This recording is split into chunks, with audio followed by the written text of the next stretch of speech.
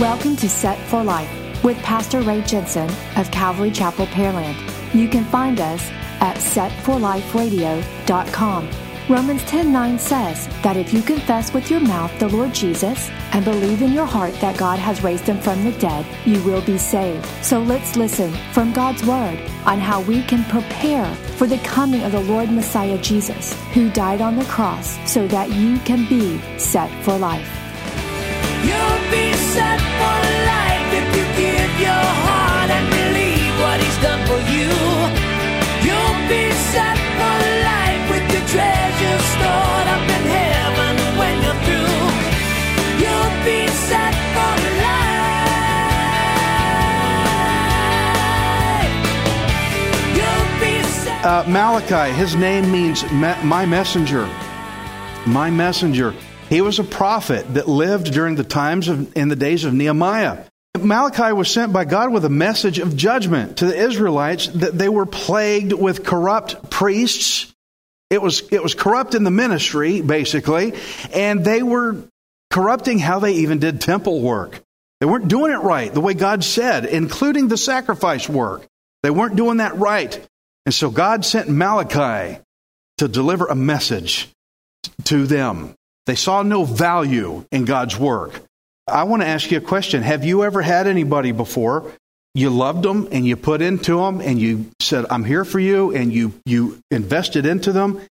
You wanted to be with them, and at every chance they preferred to be with someone else but you. Everybody else but you. Kind of a big letdown feel, right? They saw no value in you. And did they even get to a point where they questioned your sincerity? And questioned your integrity, and now you're the bad guy all of a sudden. That's what the Israelites were doing with God. That was the attitude they had with God in Malachi. And so God sent them a messenger. Malachi 1:1, the burden of the Lord, the burden of the word of the Lord to Israel by Malachi. Now already, verse 1, I'm already going to stop a minute, and I'm going to say, look, we already have somewhat of a threatening nature in that verse. Because the text says the burden of the Lord.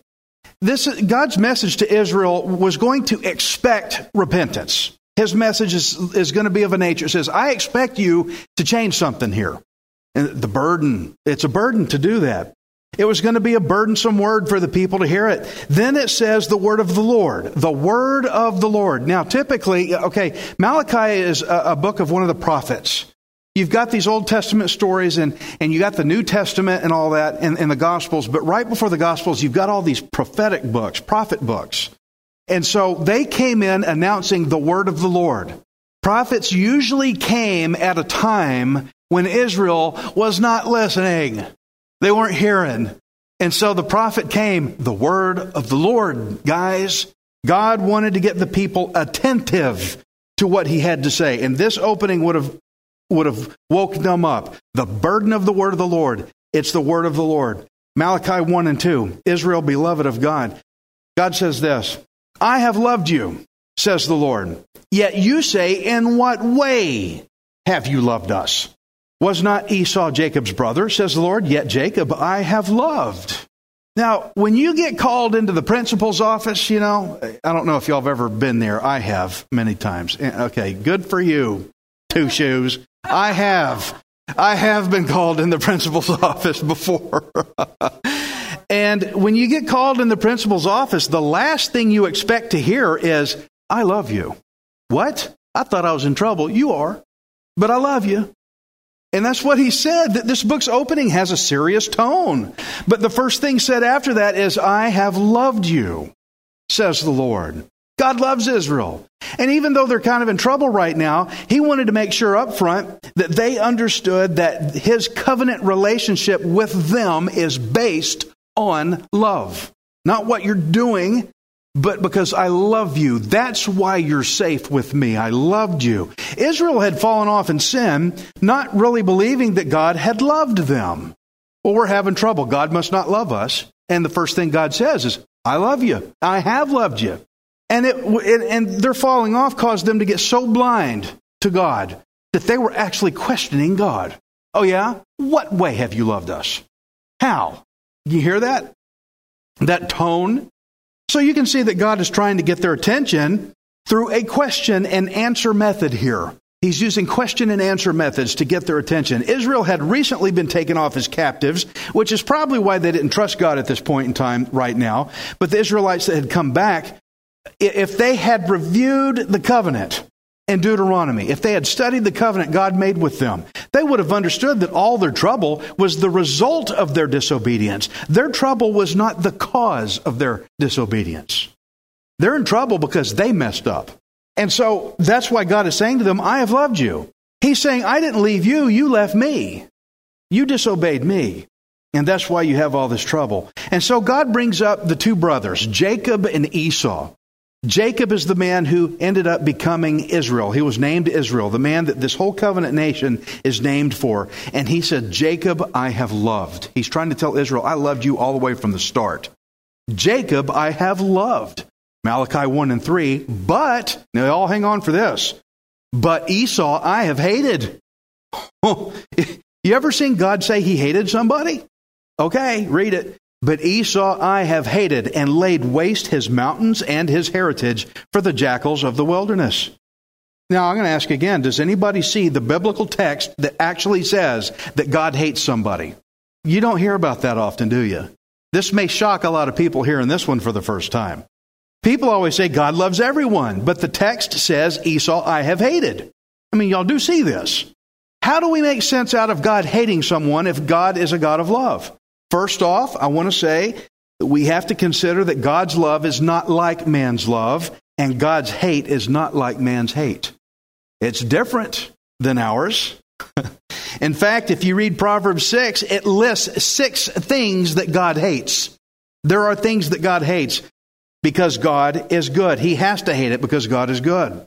But God loving Jacob and hating Esau has nothing to do with the human emotions of love and hate. It's not like what we're thinking of. So considering the text, God loving Jacob but hating Esau is different. It has everything to do with God choosing one man and his descendants while rejecting another man and his descendants. God chose Jacob. He rejected Esau. His sovereign will to choose. God rejected Esau. Now remember, Israel had been asking, in what way have you loved us? You love us? How? And so God is explaining the way He loved them. He loved them by choosing them. I chose you. I did not reject you like he had rejected doing with Esau's descendants, who were called Edomites. Esau's descendants were called Edomites. Now, Malachi 1 and 4. Even though Edom has said, we have been impoverished, but we will return and build the desolate places. Thus says the Lord of hosts, they may build, but I will throw down. They shall be called the territory of wickedness, and the people against whom the Lord have indignation forever. You got a wicked group of people here, and they are not going to be chosen to be God's special people. Both Israel and Edom had been subjected to judgment at times by God, but God always promised to restore the Israelites because of His covenant promises. He promised to get them somewhere. He's always going to bail them out. He's always going to save them and restore them. So Israel's asking, how did you love us? He's telling him, it's like, look at the difference between you and the Edomites, and you should be able to see obvious. I tear down what they build, but you I restore. There's your evidence. How I have loved you. God was not offering to restore the Edomites, but instead He would tear down everything they tried to build up. Any Israelite that knew their history would now start to see the proof of how God really loved them, simply by the way that God would always restore Israel back every time they got knocked down. That's how I loved you. So good. Now, God did not restore the Edomites. Now, I'm telling you, any Israelite who read these first few verses should by now realize it is good to be an Israelite. We got covenant promise. So nice. Now, maybe they would be thinking too, maybe we should just start trusting Him again. Maybe we should stop questioning Him. And it's interesting how the Edomites lived in what became known as the territory of wickedness. But what do the Israelites live in today? What's their place called? The Holy Land. They live in the Holy Land, but the Edomites, the place of wickedness. See the difference? In what way have you loved us? Here's how. Just take a look around, guys, and you'll see it. What a contrast. Wicked land over here, holy land over there. By now they should start to see what God meant when he says, I loved you. Malachi 1 and 5. Look, your eyes shall see, and you shall say, the Lord is magnified beyond the border of Israel.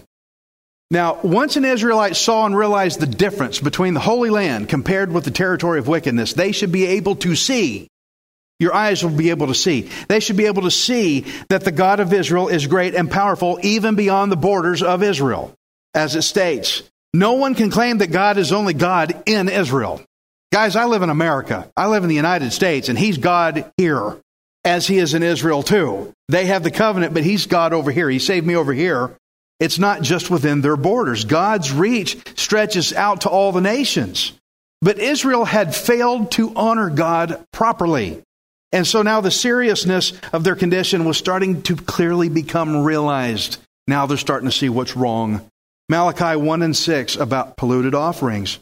God says, a son honors his father and a servant his master. If then I am the father, where is my honor?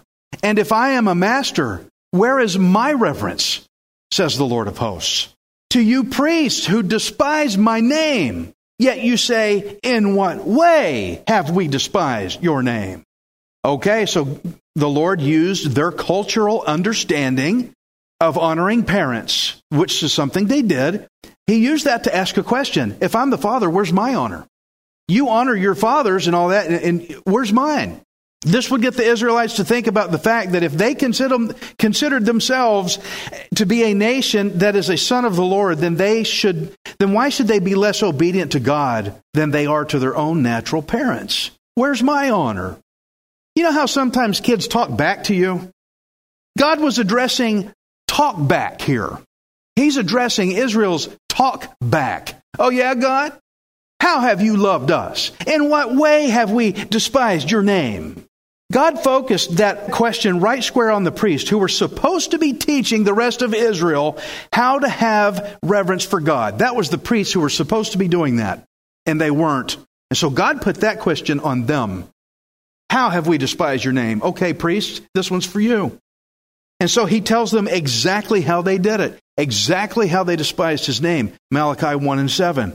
You offer defiled food on my altar, but say, in what way have we defiled you? By saying, the table of the Lord is contemptible, which means worthless, not worth anything, not very important.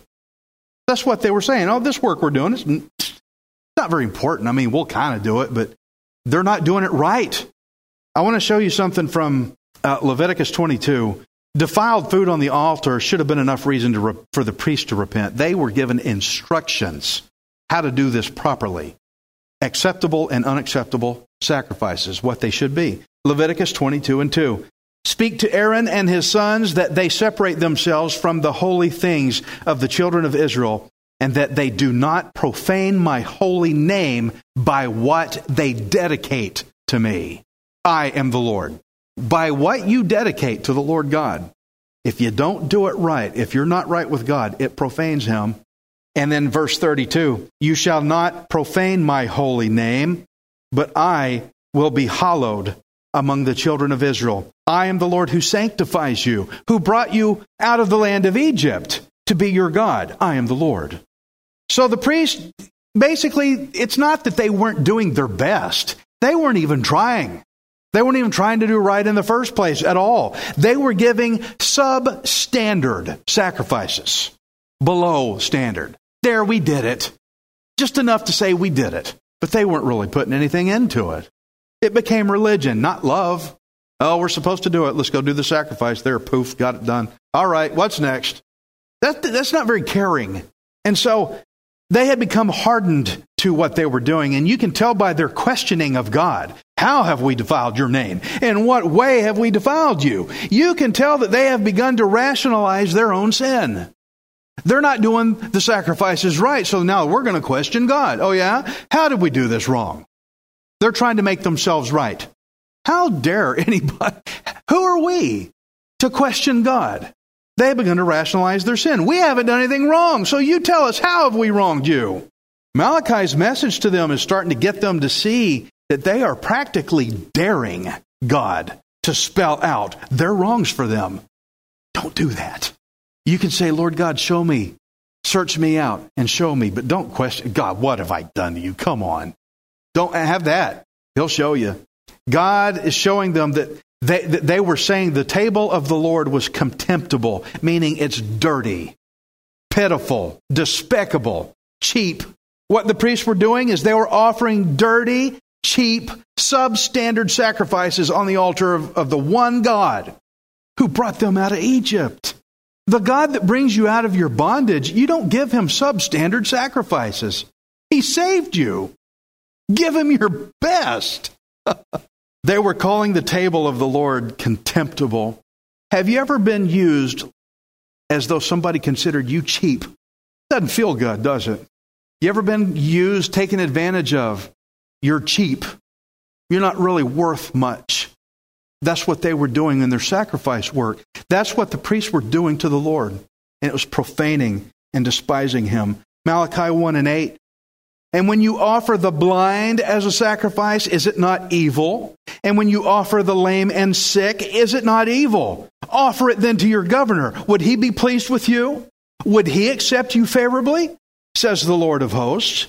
But now entreat God's favor, that he may be gracious to us while this is being done by your hands. Will he accept you favorably?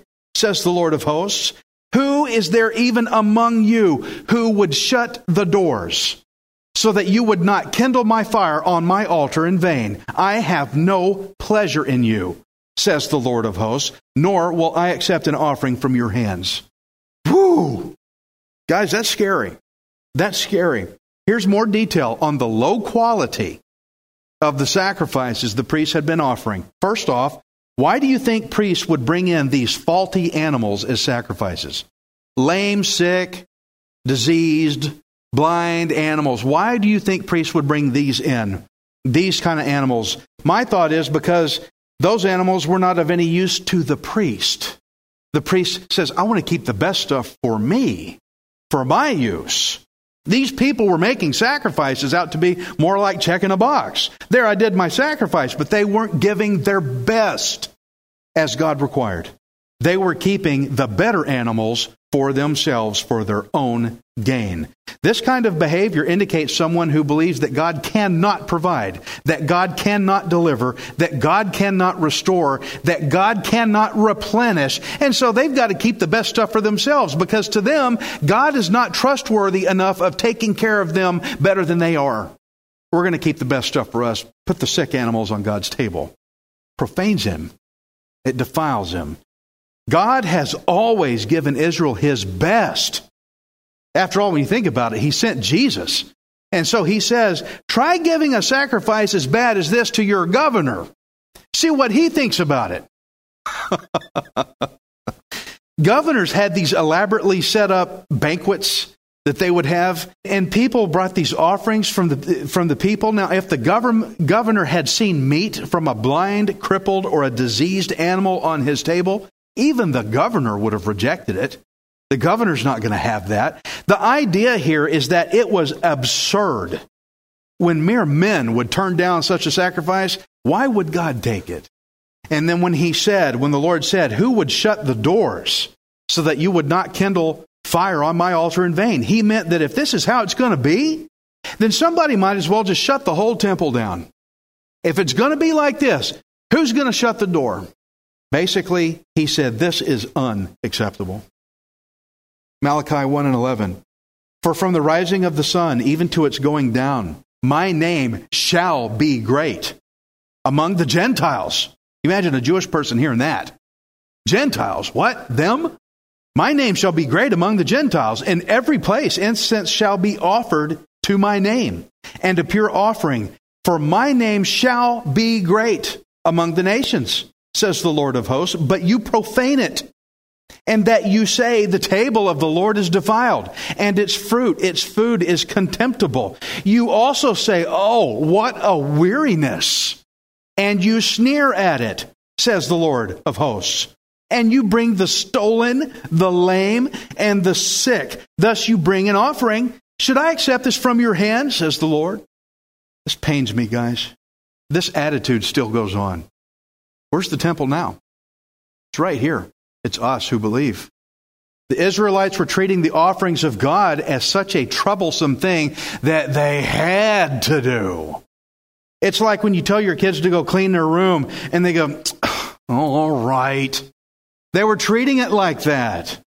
They'll do it because you told them to, but to them, it's, oh, what a weariness. They'll do it, but oh, what a weariness. And they will sneer at having to do it. It makes them make a sour face. Oh, I got to do the sacrifice again. Oh, so tired of this. Not only were they bringing imperfect sacrifice animals, but they were also stealing animals from other people to make them sacrifices. Stealing animals. There was corruption and greed in the sacrifices. Sacrifice means the opposite of greed, doesn't it? You don't steal a sacrifice. You give your own. Sacrifice means you give your best. The people were seriously tainting the entire sacrifice process, and they took it to as being such an irritating chore with the attitude of, well, there we did it, check that box off the list, that they didn't have their heart in it, and it was defiled. They were doing the work religiously, but their love of God was not in it. They missed the entire meaning of why they were doing sacrifices in the first place, so that it would cover their sin, so that their relationship with God would be pure, so that they could experience God's blessings. That's what this work was for. Relationship and love. God says, I have loved you. And you look at me like a big bothersome problem. Not worth the time. They missed the whole meaning of sacrifices in the first place. Friends, if you want a nice clean house, you got to take the garbage out now and then, or else you end up breathing foul air. We've had a lot of nice, cool, low humidity air lately, and sometimes I don't realize the garbage needs taken out because I've got the house opened up. When you close it, you start to realize the garbage is there. You got to get it out of the house. Well, Israel was so closed up in their, we got to do all this stuff, that the garbage was starting to, they were breathing this stuff, and it was making them foul along with it. God wanted them to clean things up again so they could get to know Him better. They would come to know His love and what He had done for them. He wanted them to stop treating His offerings like it was such a problem, to not treat it with contempt as though offerings were worthless, because the offerings were for them with their relationship with God. Malachi 1:14. But cursed be the deceiver who has in his flock a male and takes a vow, but sacrifices to the Lord what is blemished. For I am a great king, says the Lord of hosts, and my name is to be feared among the nations. In this passage, Malachi switches from talking about mandatory sacrifices. What we were talking about is mandatory. You had to do these sacrifices. But now he switches to talking about payment vows. Payment vows. Payment vows could be like a peace offering, which was a way that someone could thank God for His generosity, a way to express thanks, or a way to praise God for His goodness. Thank you for listening to Set for Life. We hope you can join us next time, unless Jesus returns for us first. Set for Life is the radio ministry of Pastor Ray Jensen of Calvary Chapel, Pearland, located in Pearland, Texas. We invite you to subscribe to our podcast at setforliferadio.com. Hi, this is Ray Jensen. Thank you for giving me the opportunity to encourage you in God's Word. If the Bible doesn't excite you, then you're not reading it. I want you to remember that you are not worthless, you are priceless. Messiah Jesus died on the cross to redeem you so that you can be set for life. You'll be set for life. You'll have